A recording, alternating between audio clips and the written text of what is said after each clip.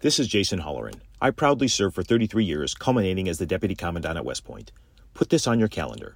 World War II weekend inside Old Bethpage Village Restoration on Long Island. Scores of operational vintage armor, in formation, May 18th and 19th. Nassau County Executive Bruce Blakeman invites you to join him in saluting America's greatest generation and all those who have worn the uniform in defense of our freedoms. That's May 18th and 19th, presented by the Museum of American Armor. What happens is that if you look at the anti-China approach that clearly the Trump administration had right from the very beginning, and the accusatory nature, the Chinese are going to flinch back and say, no, I'm sorry, we're not going to talk to you about it, which is not correct. But they're not talking to the Biden administration about it either. Exactly. I think that horse is out of the barn, and they're very suspicious of anybody trying to accuse them. We need to have an open dialogue with their scientists and our scientists, keep the politics out of it, and let the scientists, because these are scientists that we've known for decades, and we've collaborated with them.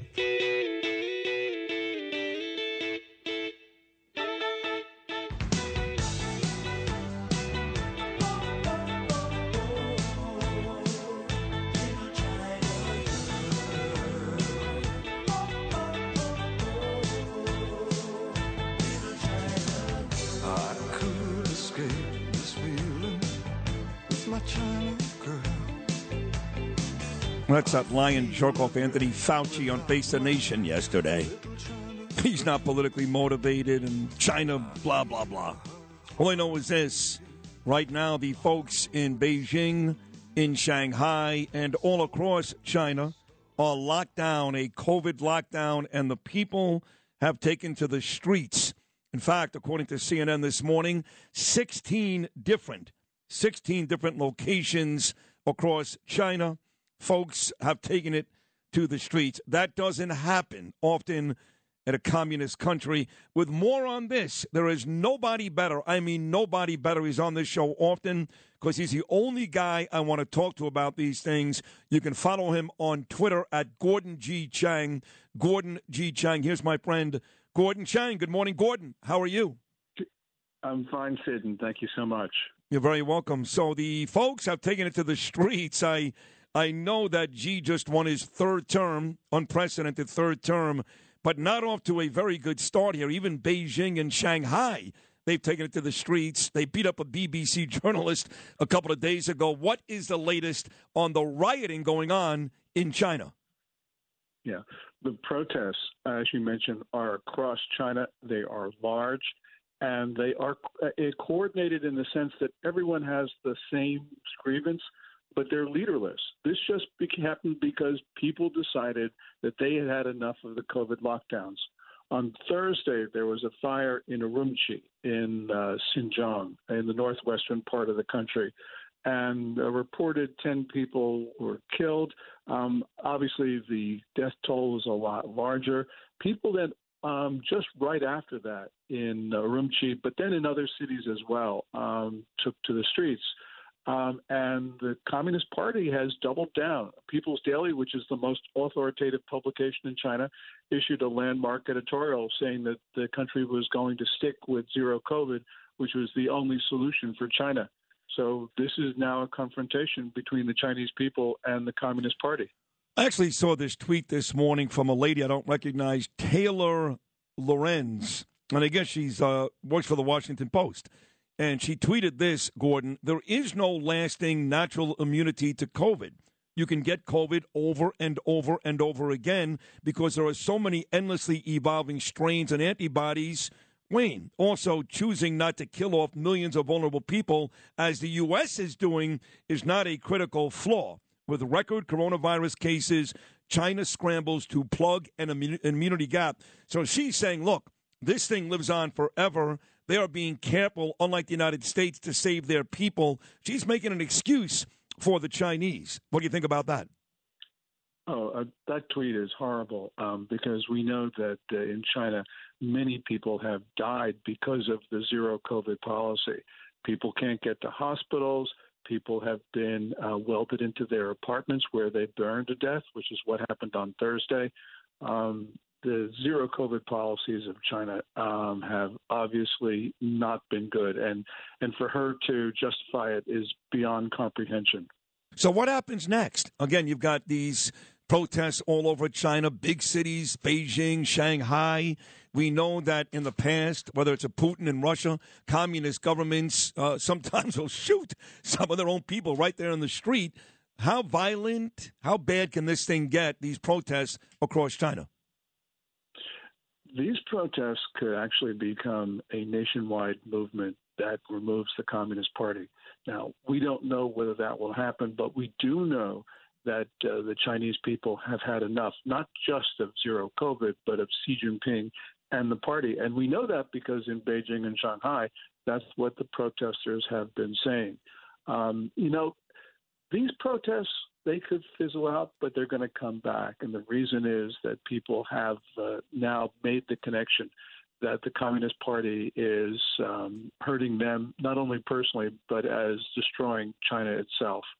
And that's why this is even more a threat to the Communist Party than 1989, the Tiananmen Square movement. This is like 1949, Sid. In 1949, the Communist Party was able to take over China against a superior nationalist of Chiang Kai-shek because, as one great Chinese historian put it, the nationalists had lost people's hearts. Well, the Communist Party has lost people's hearts now, and we don't know whether it'll lose power this week or maybe a couple of years from now, but it will happen because the people have decided that they want freedom, and they are not going to be denied. Joe Biden, not exactly very popular in the United States today, with Chevron now getting a license to pump oil in Venezuela, that Maduro murderous regime. That's almost seems impossible to believe. But, folks, that is actually happening, and he's trying to make an excuse. It's about restoring democracy in Venezuela, when we know, of course, it's all about energy costs, has nothing to do with democracy. Now what does he do here? If you're Joe Biden, if you were Donald Trump, what would they be doing with China basically on fire? Well, so many times American presidents have rescued the Communist Party. Richard Nixon did it in 1972, George H.W. Bush did it in 1989, and Bill Clinton in 1999. Now, I don't think that right now an American president can do anything to save Xi Jinping, but I don't want Biden to try because right now it's important for us to support freedom. The Communist Party is a threat not just to the Chinese people, but not just to its neighbors in the region, but also to the U.S., because the Communist Party thinks that the U.S. is an existential threat because it's worried about the inspirational impact that we have on the Chinese people because of our values and our form of governance. People in China want to govern themselves. They don't want the party. And that's why no matter what we do, we can't stop the Communist Party from assaulting us. So, just to wrap China up in a nice little bow here, Gordon Chang, the great Gordon Chang, you don't expect these protests to stop anytime soon. They may even gain in number, and eventually, according to you, this may oust the Communist Party in China. Yes. I mean, look, some of the anger over the fire on Thursday, that may fade, but the real problems right now for the party is that, as I said, the party has lost their hearts. So these protests can fade for a moment, but they will come back. And so we will see in the pretty near future, I think, that the people of China will win and Xi Jinping and the Communist Party will lose. Let's move to Iran here for a second. I'm not sure if you're keeping up with the soccer, the World Cup soccer, but America plays Iran tomorrow. It's a big game for both clubs because a win has either one of the clubs moving on in that Group B, I guess. But more importantly, I don't know if you saw this, Gordon, a couple of days ago when Iran started the tournament against England, they did lose the game, but the players on the team refused to stand for the national anthem because, much like in China, there are protesters in the streets in Iran, and the players on the soccer team were showing their solidarity not to the government, but to the folks in the street. I thought that was very refreshing. What did you think? Oh, absolutely. And, and it shows that the people of Iran, they right now can't remove their regime, but they are willing to put themselves on the streets at great risk. And this has been periodically. In 2009, I think, it was to our shame that President Obama didn't support the protesters. I don't know why Obama and now Biden think that we have any common interest with the Ayatollahs.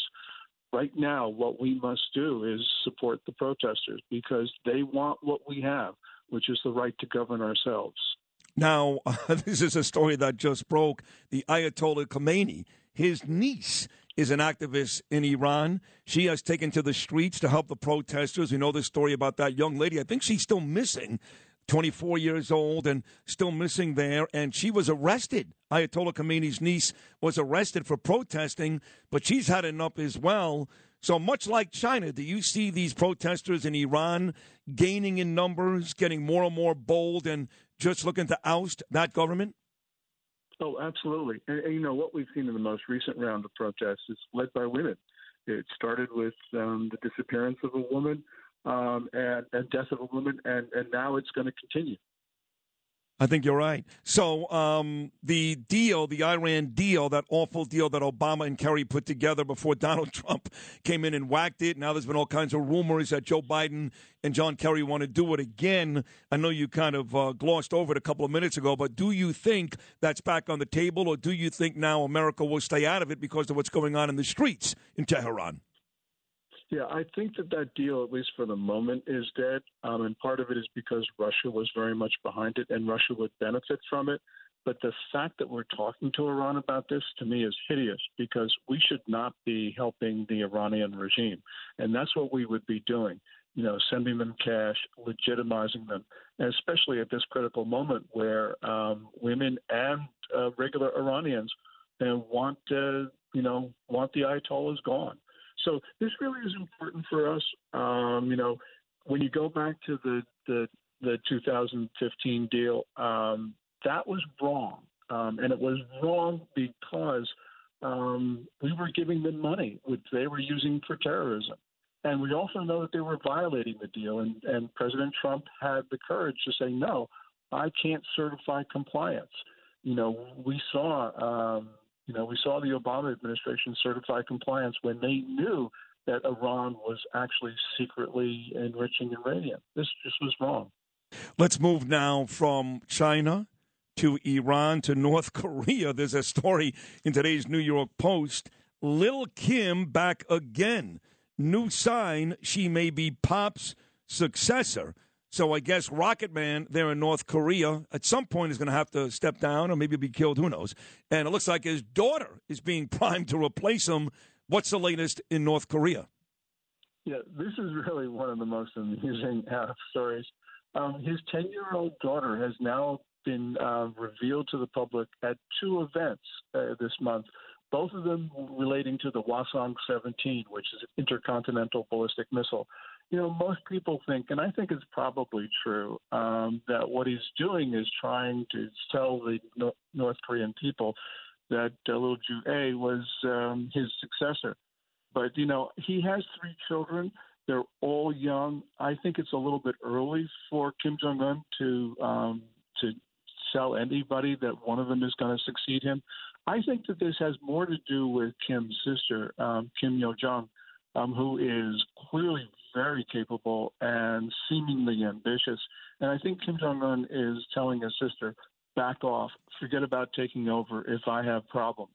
Kim Jong-un has medical problems, a series of them. And so, the talk of succession is not premature in a sense, but a 10-year-old is just too young to designate to be the next leader. I would say so. Gordon Chang. So we're going to move again now. Started in China. Then, of course, we went to Iran. Now we're going to leave North Korea and we're going to go to Russia. This major fire breaks out at an oil refinery in Russia, Angarsk, Russia. Is this foul play? Was this just a... just a fire broke out. What are you hearing about this fire at the oil refinery in Russia? Yeah, that I don't know, but there have been suspicious events across Russia, and many people expect that there's Ukraine actually trying to target Russian facilities that are important for the Russian war effort. So we shouldn't be surprised. And this is something, a lot of people say, well, the war is spreading to Russia. Well, the Russians have spread the war to Ukraine. So right now, I think that it's important not to try to put restraints on Ukraine because they should be given all the means to defend themselves. The Biden administration is thinking of giving long-range rockets to Ukraine, 100 miles or so. That could obviously reach into Russian territory. I don't think that's a problem. I think Ukraine needs to take the war to Russia. Yes, it's dangerous, but once deterrence broke down, once the Russians invaded Ukraine, every option becomes dangerous for us. All right, 60 seconds to go, Gordon. I want to revisit something I mentioned earlier, which Don Catsimatidis will talk about later on today, and that is the U.S. getting the green light, Chevron, to pump oil in Venezuela. The White House is making an argument. This is about restoring democracy. Anybody with half a brain knows, no, it's not. It's about energy costs and the trouble we're in because of deciding no longer to be energy efficient here in the United States, energy independent. Quickly, your thoughts on us pumping oil in Venezuela. There is no way to justify that. If you want to pump oil, pump it in the United States. We're not supporting democracy in Venezuela. We're just giving money to a dictator. That's simple as it's clear as day that what the Biden administration is doing is 1,000% wrong.